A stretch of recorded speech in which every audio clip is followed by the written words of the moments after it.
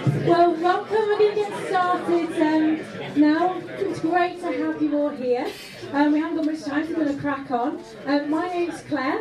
I am the Seven Vineyard Church in Bristol. We've been there for about 10 years, lead that with my husband, Owen.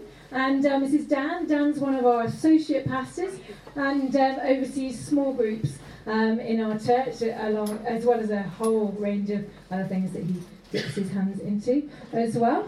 So this seminar is about small groups. So if you lead a small group, if you're thinking about leading a small group, or if you oversee small groups, then this seminar is for you. So you're really welcome, and it's great to have you here. The aim of today really is a conversation starter, looking at how we lead and produce small groups that are healthy and sustainable and reproducible as well. And, for each of us, our heart is for the people that we lead, that they would thrive in their walk with Jesus and be all that God has called them to be. That's why we do what we do. And we all know that community groups is the best place, or community, and our small groups is the best place for that to happen. But so often actually encouraging people to be in small groups is a little bit harder than it sounds. And if we could get everyone into a small group, then we have the contrasting issue of having enough groups for people, or having enough healthy leaders to lead healthy groups. So that's what we're going to be looking at today. We're going to be looking at the things that either facilitate or prevent this happening. So as I said, it is a conversation starter. This is such a broad subject, and we can't go deep on some of the issues, but our hope is that some of the things that we'll talk about today will just stimulate some thoughts, that there might be a nugget, there might be a conversation or an idea that's shared that God might use just to take you to that next step. So with that in mind, we've actually invited a number of other church leaders or staff members to come and share from their experiences as well today. And they come from a variety of backgrounds, having different experiences and differing viewpoints. So it's not about a right and wrong.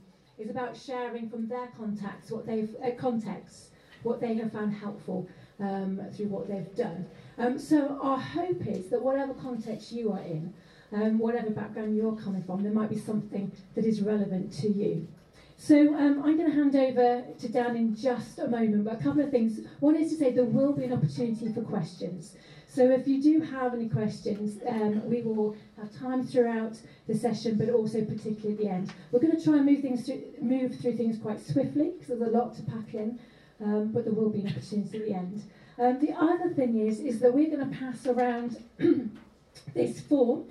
If you are interested in exploring this conversation, in taking this conversation further, we're exploring what this might look like in terms of staying connected, in terms of supporting each other, sharing resources, what this could look like in terms of potentially a platform or connecting in some other way. So if you're interested in staying connected with this conversation as it continues, then if you can leave your contact details.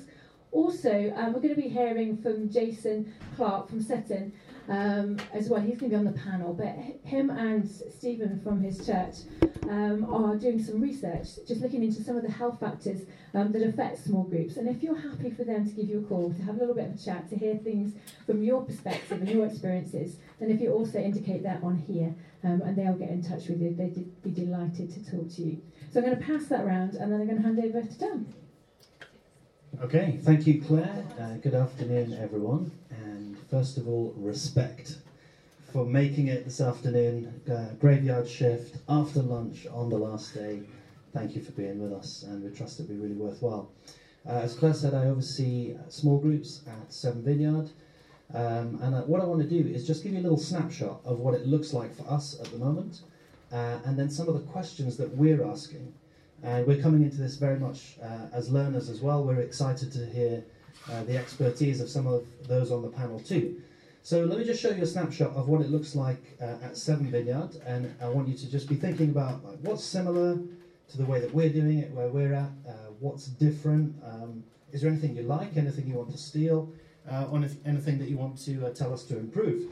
So this is our little brochure that goes out every term. At the start of every term, we produce this, we print it, but of course the content also goes up on our website. And you can see there that we call them community groups rather than small groups, but essentially it's the same thing. We've tried hard to find language that we think would communicate with people kind of outside the church as well as those who call Seven their home. And really the key purposes we communicate are connecting with God, connecting with people, meeting with God, and making a difference. And it's kind of those three messages all at the same time.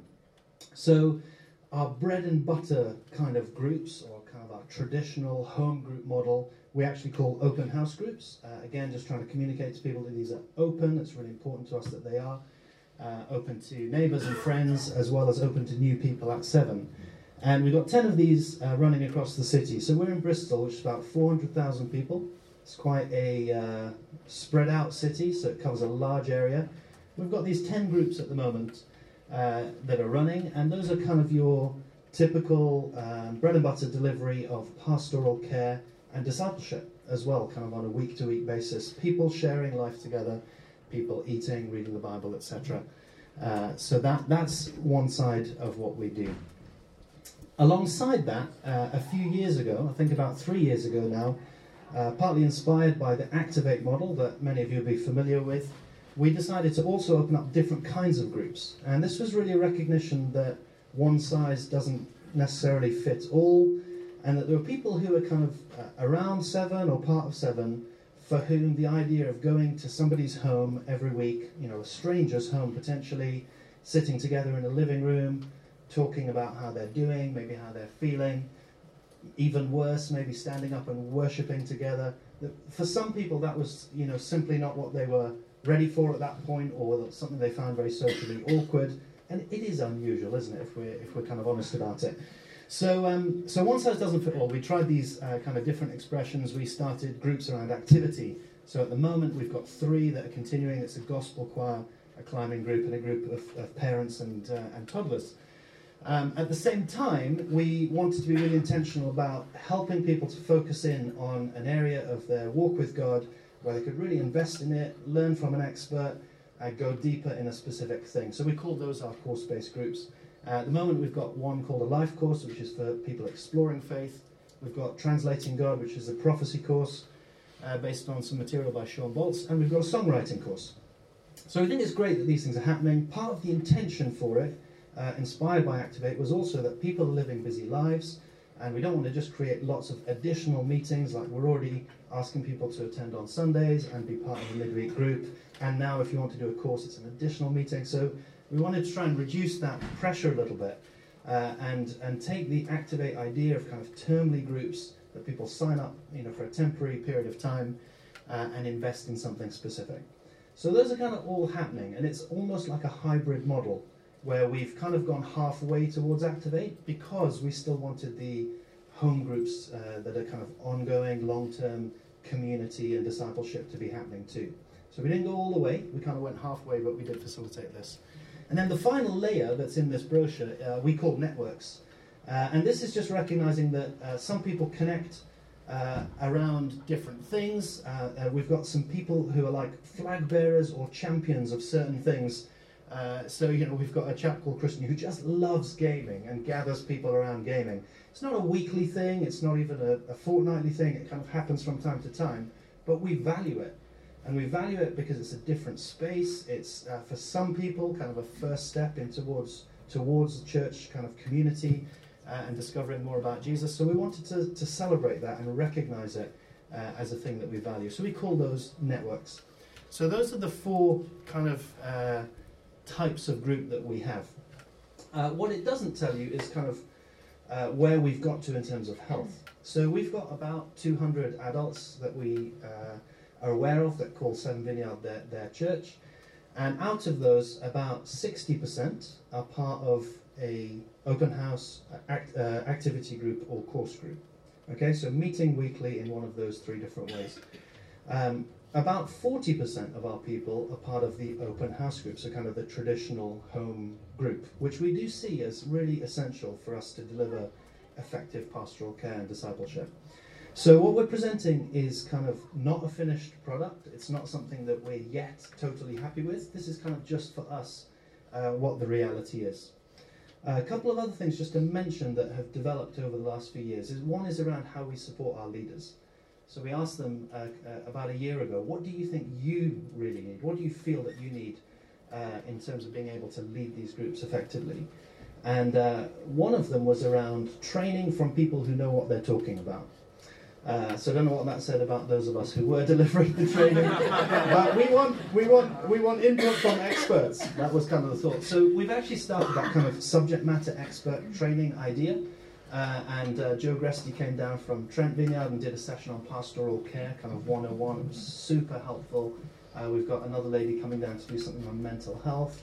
And we've basically built a spiral curriculum now for over the next 3 years how we're going to train our leaders, and just got more intentional about that.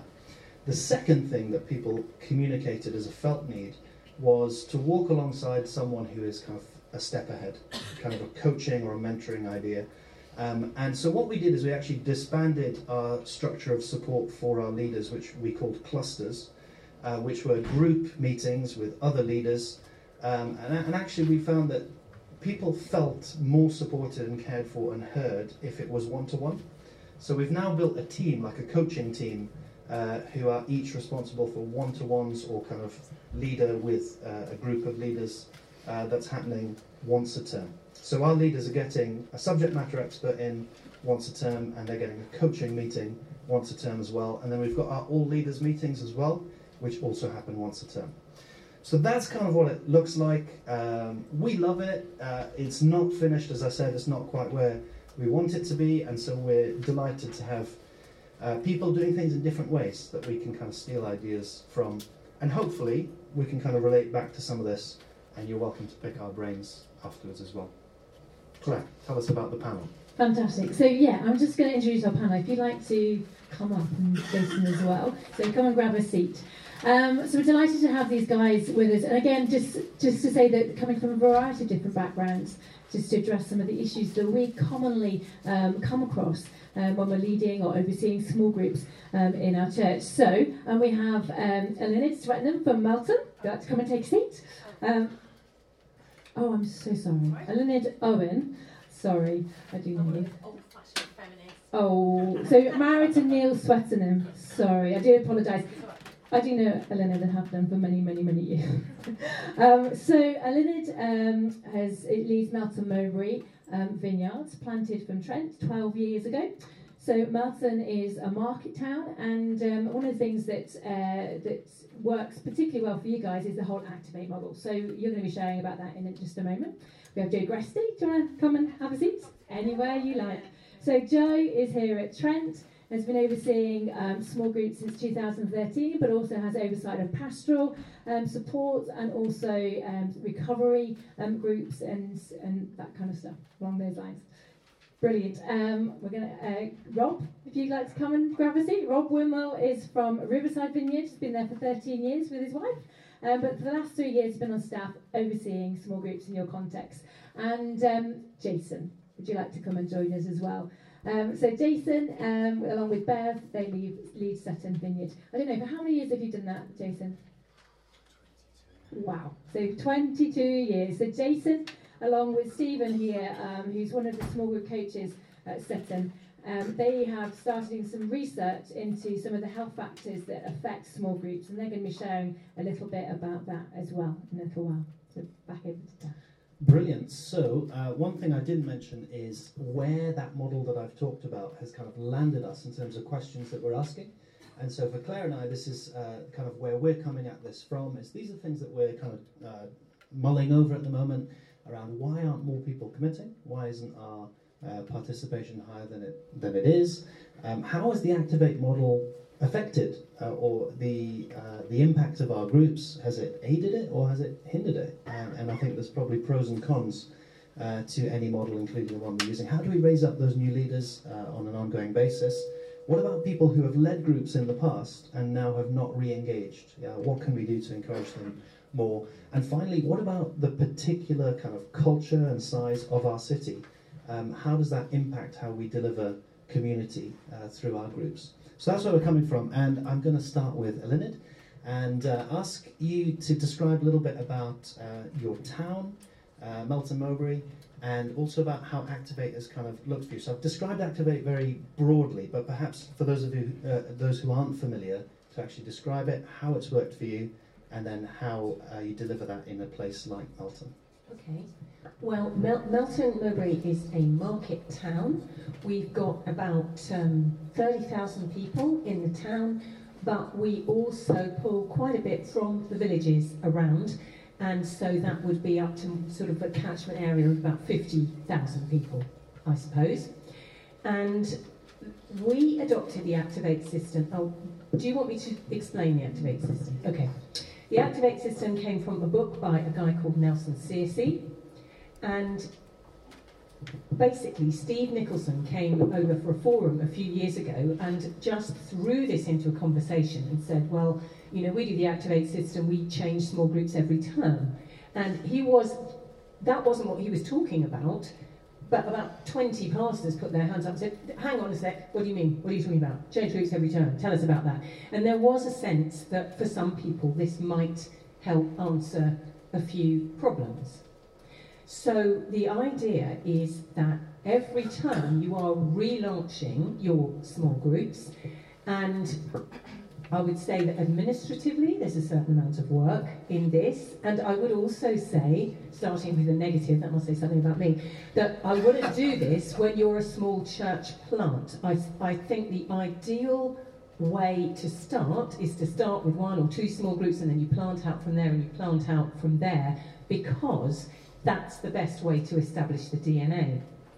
But what happened to us was that we went from having about 80% of the church buying into small groups when we were fairly small, to as we grew, as we got to about 100 people, suddenly we looked at the stats and there were about 49% of people signing up to small groups. And we thought, oh, that's not so good. And one of the advantages we found about being in a town is that you have a lot of long stayers. People don't seem to be so mobile as in a city, moving off for different jobs and things. And that's great, but what can happen is you say to new people, come along, join a small group, they've been meeting for 5 years, they all know each other very well, good luck with trying to integrate into that. And we found that by having this big launch of new small groups every term, suddenly the buy-in went back up to about 82%. And we thought maybe that's just the first term, but that continued. And another positive thing we found was that where people would lead a small group for a few years and then feel completely burnt out and say, right, I've got to stop, and then maybe they'd never lead a small group again, you would have a few people wandering around in deep misery because their small group had closed and they didn't want to join another small group because their small group was so fantastic. More people were willing to be small group leaders because we say to everyone, if you can lead 2 terms out of 3, that's great, then have a break. And so we have people leading who are really capable, but because of very demanding jobs or large young families, they perhaps wouldn't otherwise do it.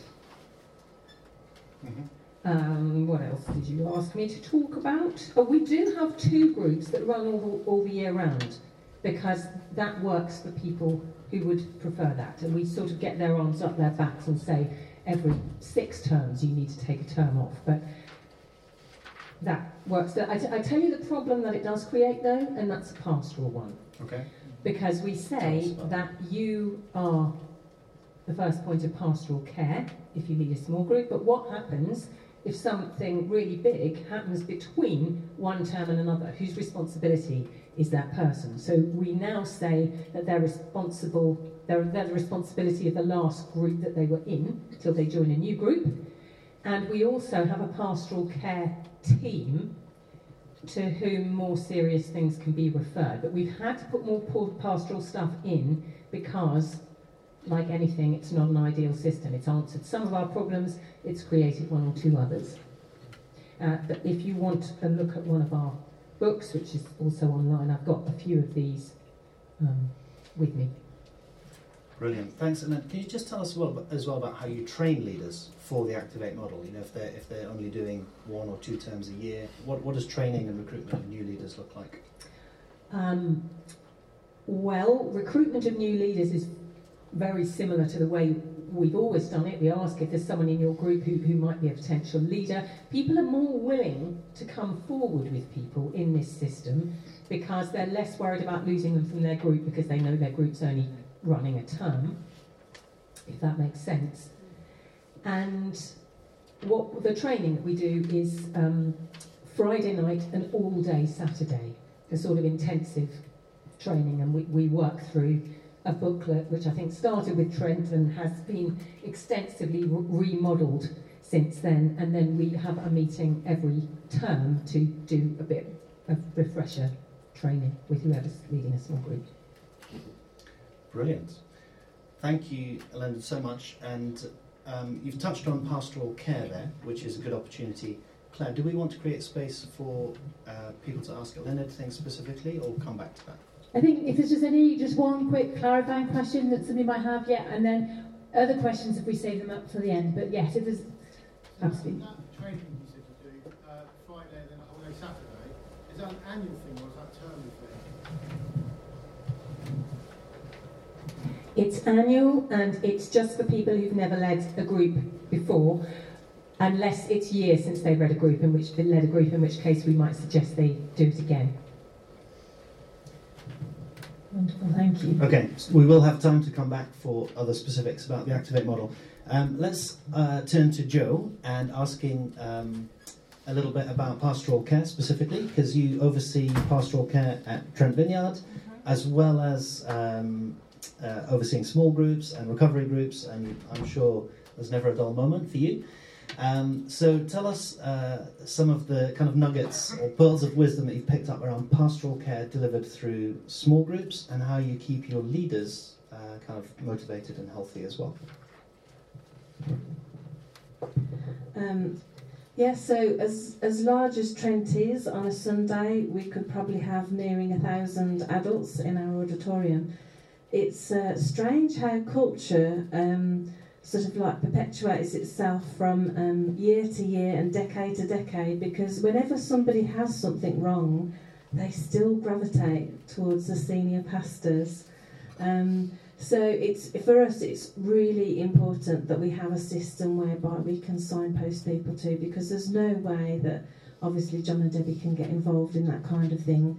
And also, even as a team, as a small group team who concentrate at least in part on overseeing all of the pastoral care, we haven't got the capacity. As large as we are as a church, we couldn't possibly oversee every single pastoral situation that arises. So I have to say, without doubt, our small group leaders and our cluster leaders that oversee them and guide them and support them, they are the pastors of Trent.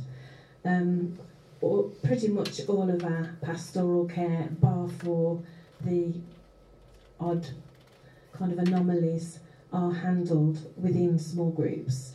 So we find it really important as part of our training to help our leaders understand that. So we go through in the training about the whole structure of how they're supported, in terms of having a cluster leader to go to. Every cluster leader looks after about 3 or 4 small groups, and within that time when they gather, perhaps at the moment bi-monthly, it might sort of like change a little to be twice a term, they have the chance to sort of like just download what's going on in their group and what they'd like to ask about, get encouragement for, prayer for, but more importantly how they are as individuals, because often small group leaders can't offload within their small group setting what's going on for them. So it's really important for them to feel valued and supported. And then we also go through in the training to say, look, we do not expect you to be experts. There's this whole structure of people that are looking after you. You have input from leaders' events and leaders' meetings, but there's also these other things that you can signpost to in terms of courses and other agencies, Women's Aid, our compassion ministry that is practical provision, you know, food, clothing, etc. And just reminding them of all the resources that are available to them. And I think what we find is once we've sort of like spelt it out that we don't expect them to be experts and to be able to answer everything, it's almost like they feel relieved, and then suddenly that injects new energy and they're like, I can cope, I'm okay, you know, and they do an absolutely amazing job at looking after our people. We encourage them to have conversations early on within their small groups, just in terms of setting expectations.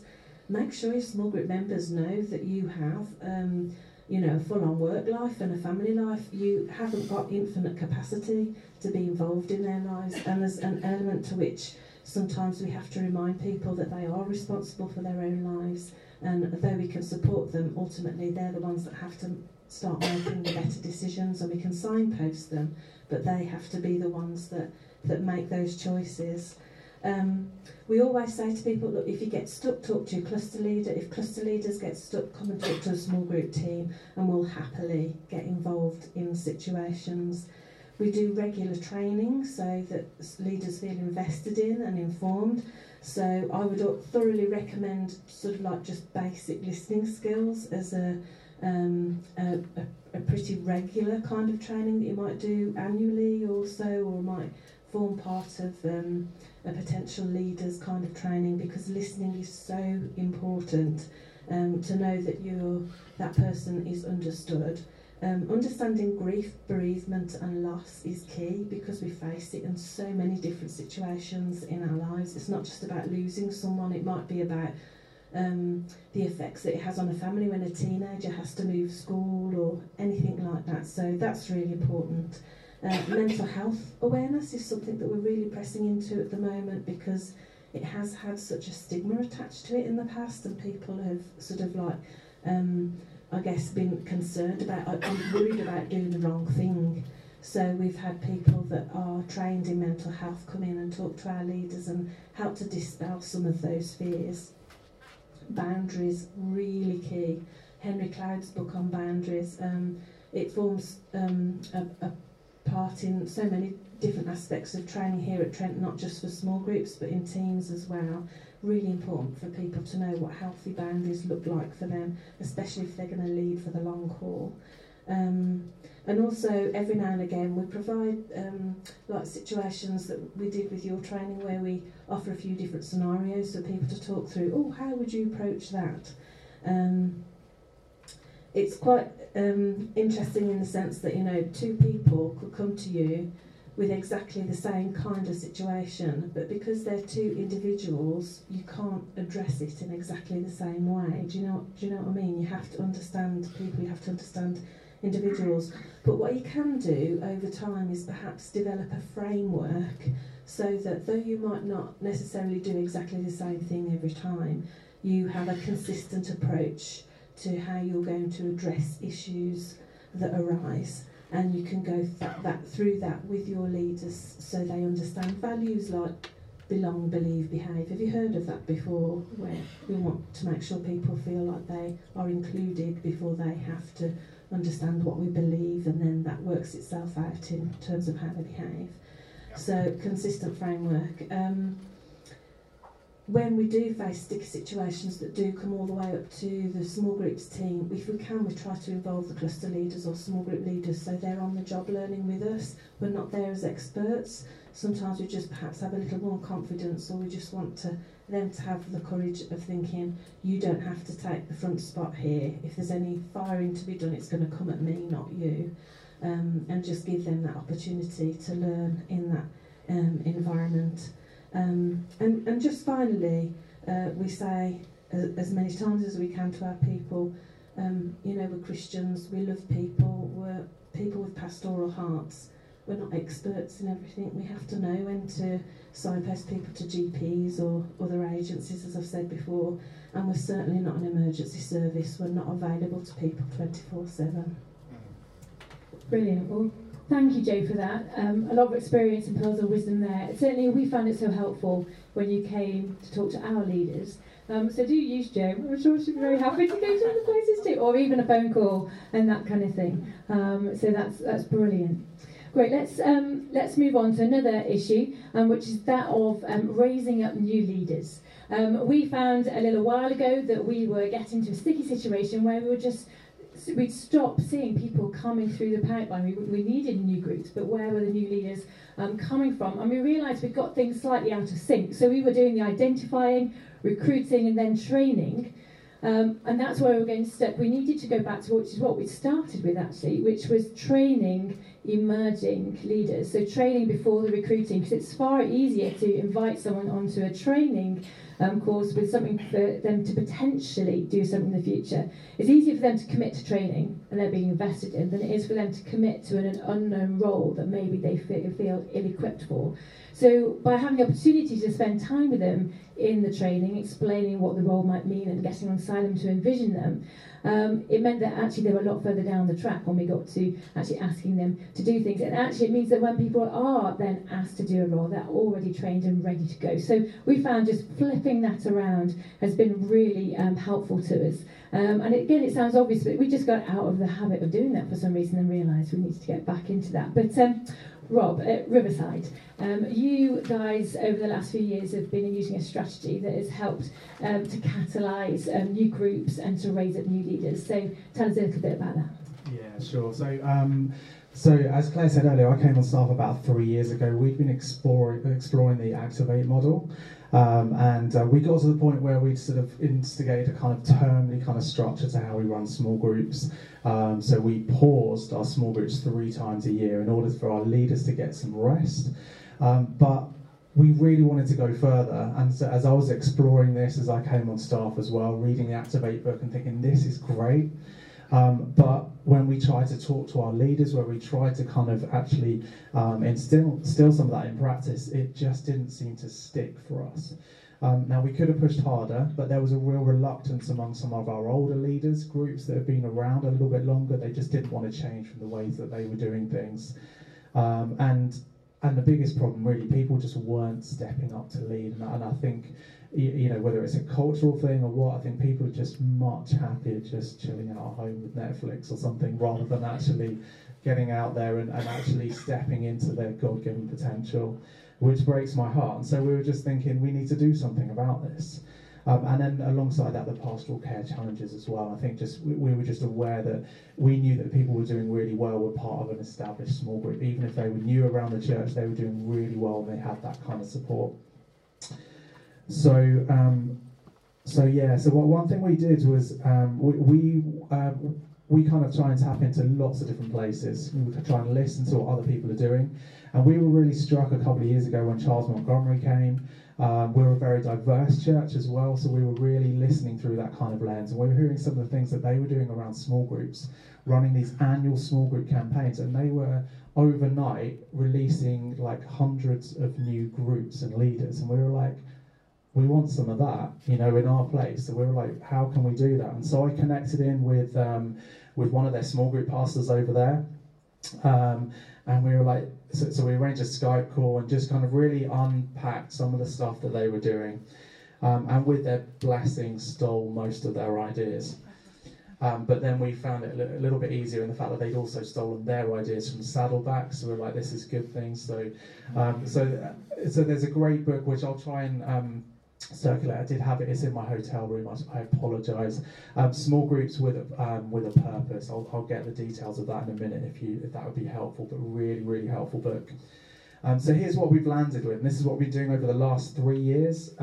So we have one annual small group campaign where all we talk about at Riverside Vineyard is we just talk about small groups the whole time. And so the campaign covers every weekend service. It includes youth and our kids as well. And so what we do for the small groups is we produce a bunch of videos, although the first year we did that, we just stole the prayer course from Pete Gregg.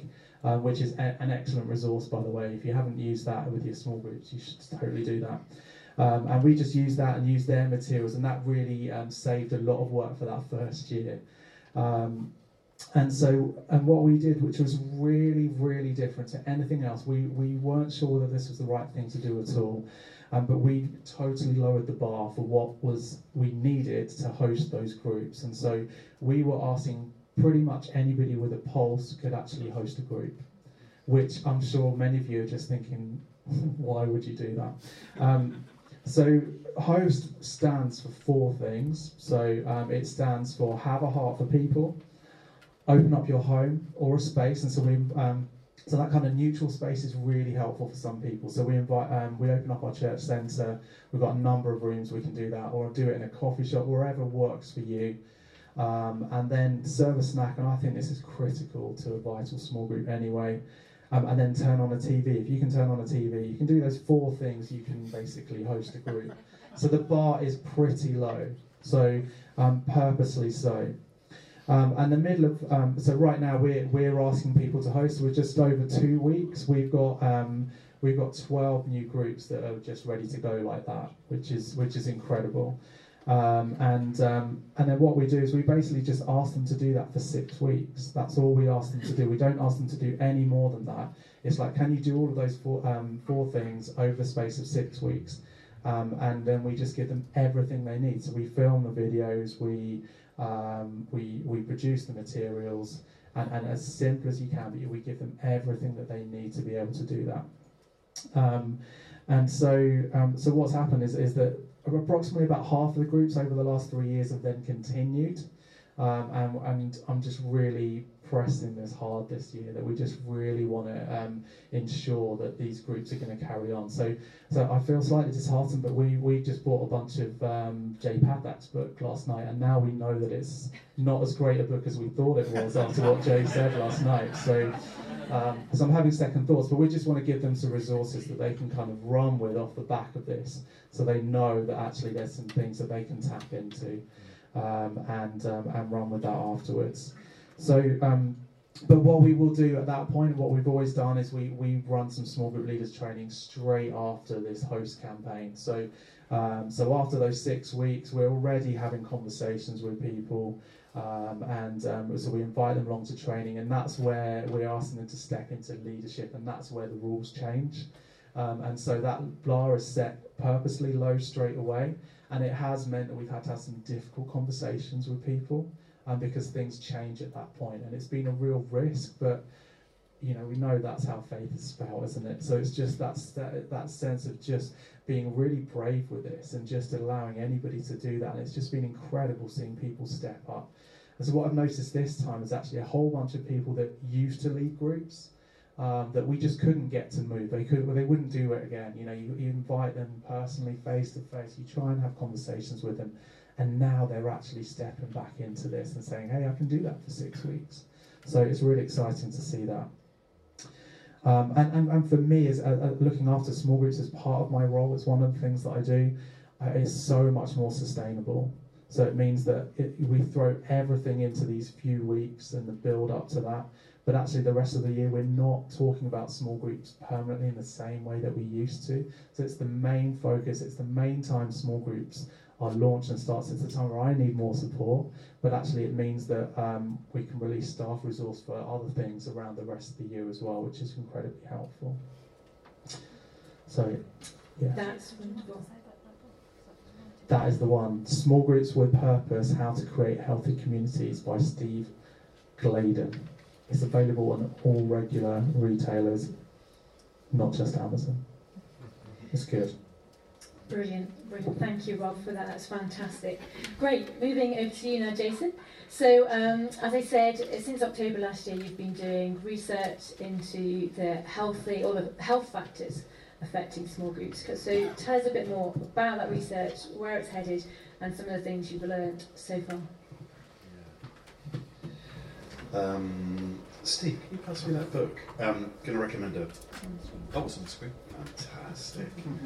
Big Impact, Jim Egley. So we found all the perennial things that the larger our church has gone, the more, you hear this word pipeline, have to have more and more steps for people to have more and more chances to engage, because people are more and more resistant to move. Well, not resistant to moving, they just need more empowering to move along. And one of the big things that we found with our groups is, I'm sure many of you do, is the pressure that people feel under. I remember when we were at South West London, very long time ago, 30 years ago, the small group leaders manual I got when I was 19 literally was a tome this long. And actually we find people struggle with one page of a role profile.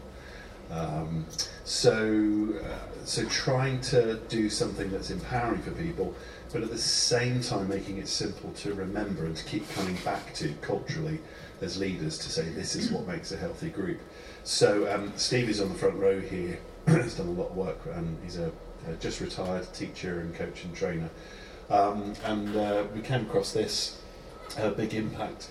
And this is based on grounded research. The reason this book's so powerful is it's not based on any program, it's not charismatic, non-charismatic or anything like that.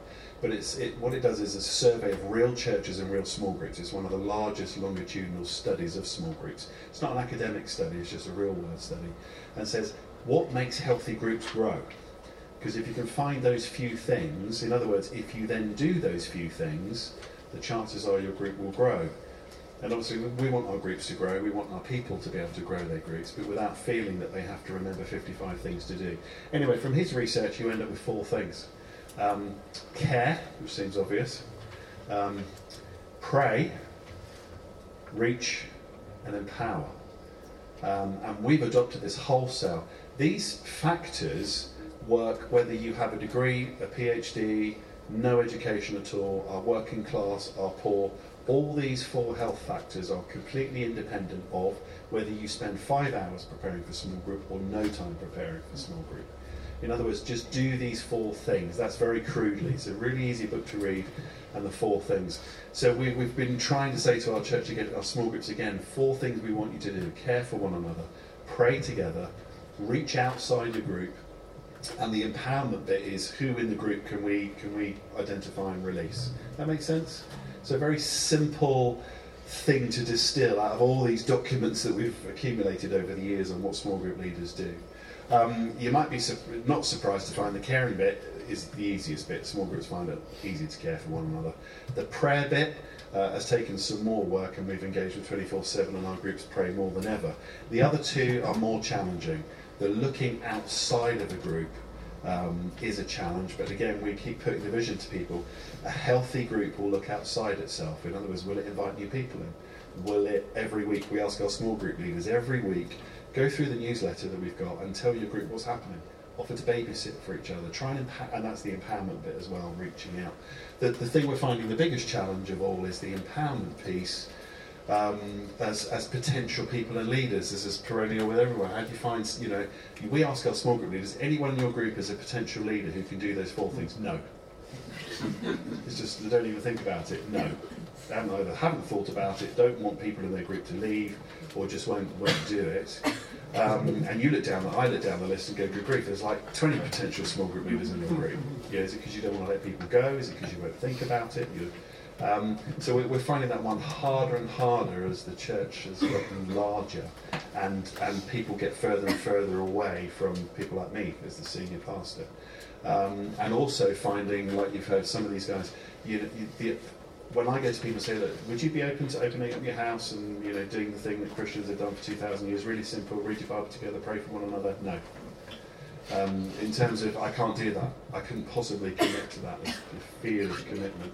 And we certainly find that it's endemic everywhere, particularly in London, lifestyles and commuting. So we've tried all these things, lowering hurdles, entry points in. So we've got this pray, care, reach, and power that we press into.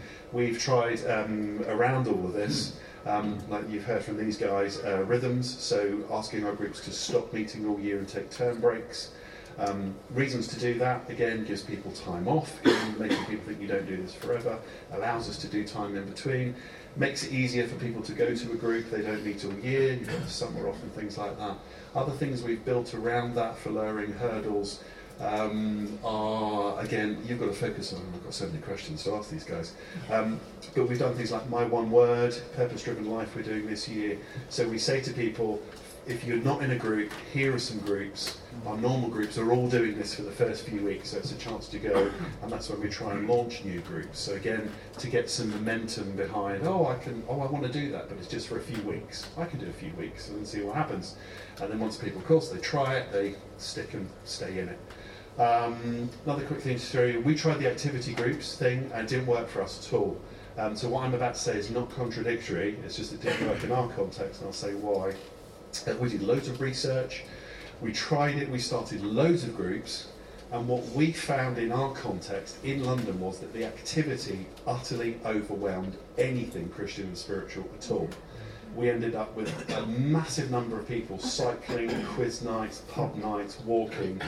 But the people leading them, who we tasked with, could you just do some basic check how people are? Once we checked that, that just disappeared completely. And we thought we've got a whole lot of people doing activities and no Christian contact at all. And again, that may be part of our situation where we are. We find where we are, it's not that people have no social life, they have too much of a social life. Trying to get them to do something Christian is a battle, they've got so many options. So it was I'll finish on this, we had a meeting in our region with a load of the senior pastors. And we were sitting around talking about groups and things that we do, and this was great, and people are stressed, they want relationship and all this stuff. And it was Tom Thompson from Croydon, he's sitting there, while some of the other senior pastors go, I don't care if people aren't reading their Bible, as long as they've got relationship and someone's caring for them, and Tom's like this, just shaking his head. And eventually everyone went, what's the matter, Tom? And Tom went, I don't care if they've got relationship, I don't care if they're having fun. He said those things are important, but the most important thing is they need to be reading their Bible. And it's just like a moment in the room we all went, what are we chasing after sometimes? Again, I'm not contradicting the activity, it's incredibly powerful and connecting, but it was a sobering moment for us and for me. So in our church now, what we say to people is, the invitation, the vision is, we use two phrases. Our small groups are, I've forgotten it. This is the sticky, memorable thought. Sticky, memorable. You can tell it's end of conference, can't you? Everyone looks like they've got jet lag. Our small groups are the heartbeat of our church. If you want to know what's happening, want to plug in with us, we say that all the time. So if anyone feels disconnected, small group to connect and do it. But the other thing that we do with our small groups is this phrase, say, if you want to grow as a Christian, you need to be connecting your life with the Bible with others outside of a Sunday once a week. That's the invitation, to get connected with God's Word. And so we're having much more of a focus away from activities and into maybe if just once in the week you are going through God's Word with somebody and putting resources into that. So yeah, that's enough. Brilliant, thank you, Jason. That's wonderful. So there's we've touched on a lot of different things there, just to get your thoughts going and just to if there might be things that you might connect with the context that you're in. So let's just for the last 10 minutes take some questions for these guys. So you're going to. I can try, but I'm not sure it's long enough. So it might be better if you just speak up nice and loud, and I'll quickly repeat the question. Yeah, question for Rob. Am I right? You're still doing the termly thing, but you only do one training a year. How does that work? Question for Rob.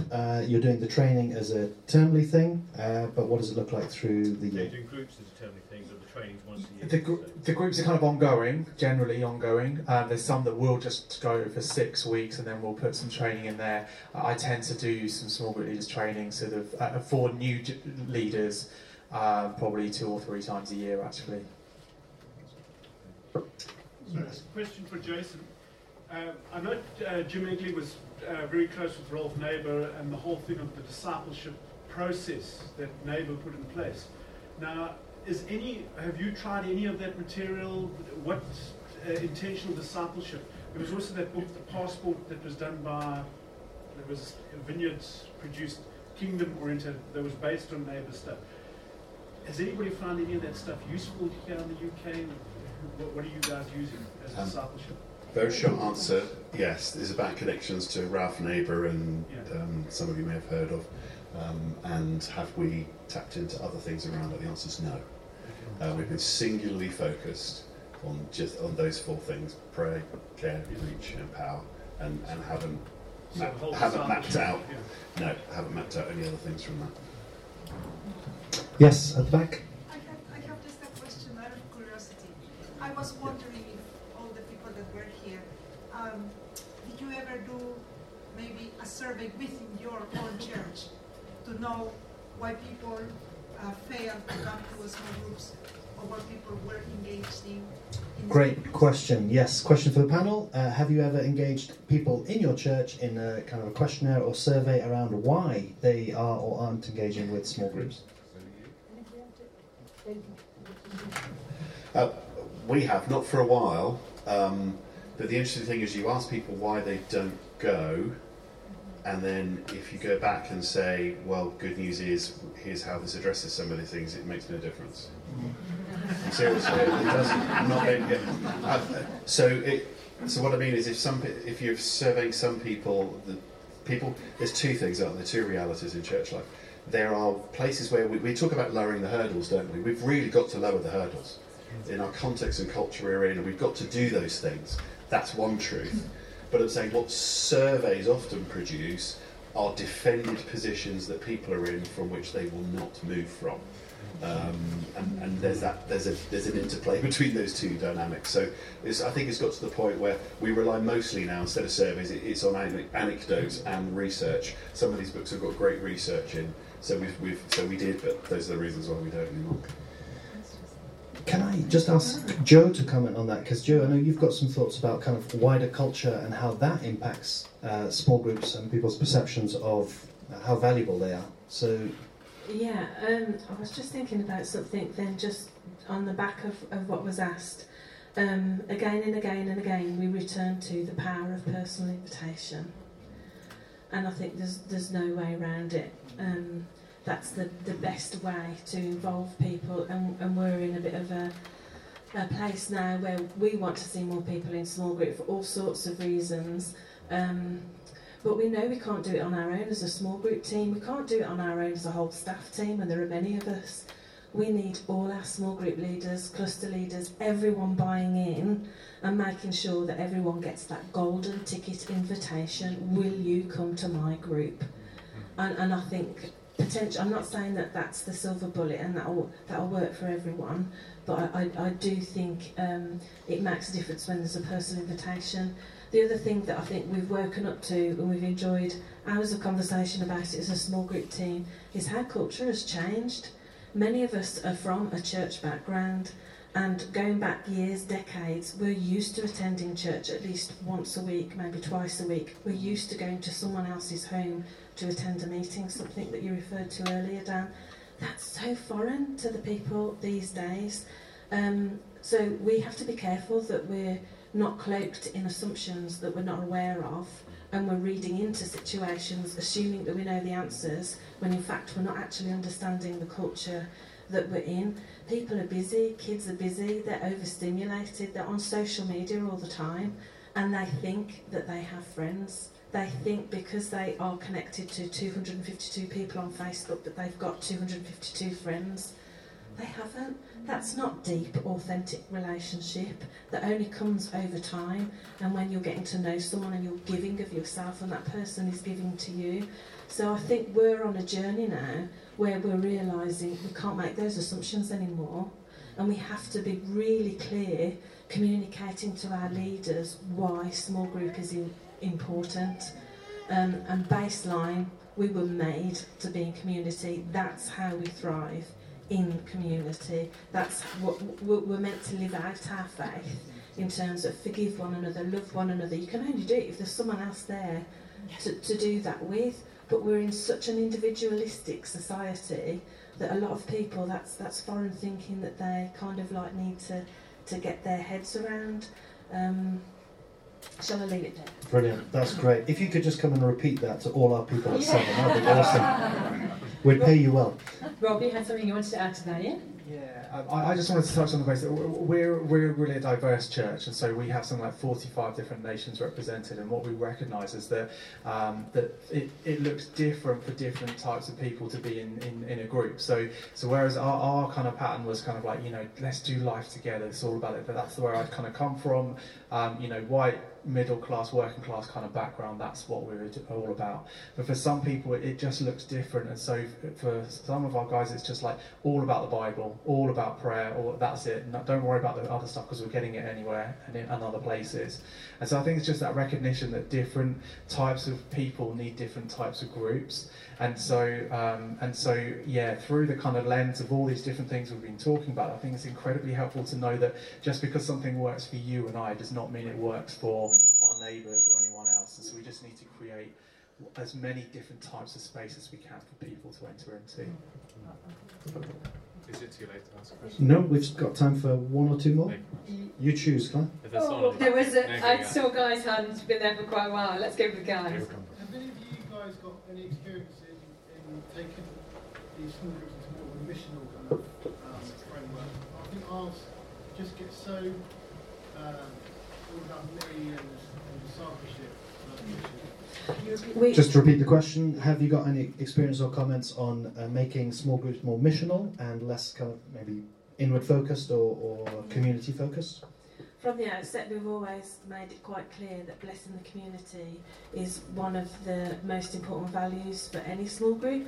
So we have a system whereby we encourage every small group to do some kind of blessing the community activity once a term, and they get an £80 budget to do that. However, what we're now moving towards is actually how much more effective would it be if you keep concentrating on the same people that are in your street, in your office, in your home, in your family, and keep pouring out that, oh, come round for a dinner party and we're going to do this and that and the other, and just keep embracing, drawing people in. So that's the kind of things that we've done, and we've had parties in the park and like baking competitions in people's homes and things like that, where people have had a hoop together, but those relationships that already exist have gone a bit deeper and provided an opportunity for people to potentially talk about their faith in terms of, why on earth would you do this? Well, this is why we want to love our neighbours. We've had a few groups. One of the things we found that Activate has done for us is that people have tended to quite often put up a course, so if they want to do Freedom in Christ, that will be their small group for this term. It was also meant that people will sometimes dare for a term to do something completely different. So one group, for example, decided they were going to go up on the estate with the worst reputation in Melton and have a group and just prayer walk around it, invite people in, and they had a number of young people who came in and they just prayed and prophesied over them. And I don't think they could have coped with thinking, I'm going to lead this kind of group forever. But they thought, okay, it's a term, we'll give it a whirl. If nobody turns up, it doesn't matter because we'll disband at Christmas. And a number of young people did come, and so they then carried it on into the next term. And we've had a few kind of groups like that where people think, oh, well, I can give it a whirl for a term. Yeah. Brilliant. Time for one last question, Claire? I think we're going to have to, it's 1:45, so I think unfortunately we're going to have to draw a line there. As I said, this is a conversation starter. If you want to continue to connect with people on this whole subject, please do sign up on that sheet that went round, and we'll keep connected with you. And also, if you're happy for Jason and Stephen to contact you with regards to their research, then that would be great. These guys are going to be here as well, and we've had the details on here, so you know who they are. You can always email them; they'll be happy for you to contact them some other way. But do stick around and ask questions directly here. But if you give them a round of applause, say thank you for the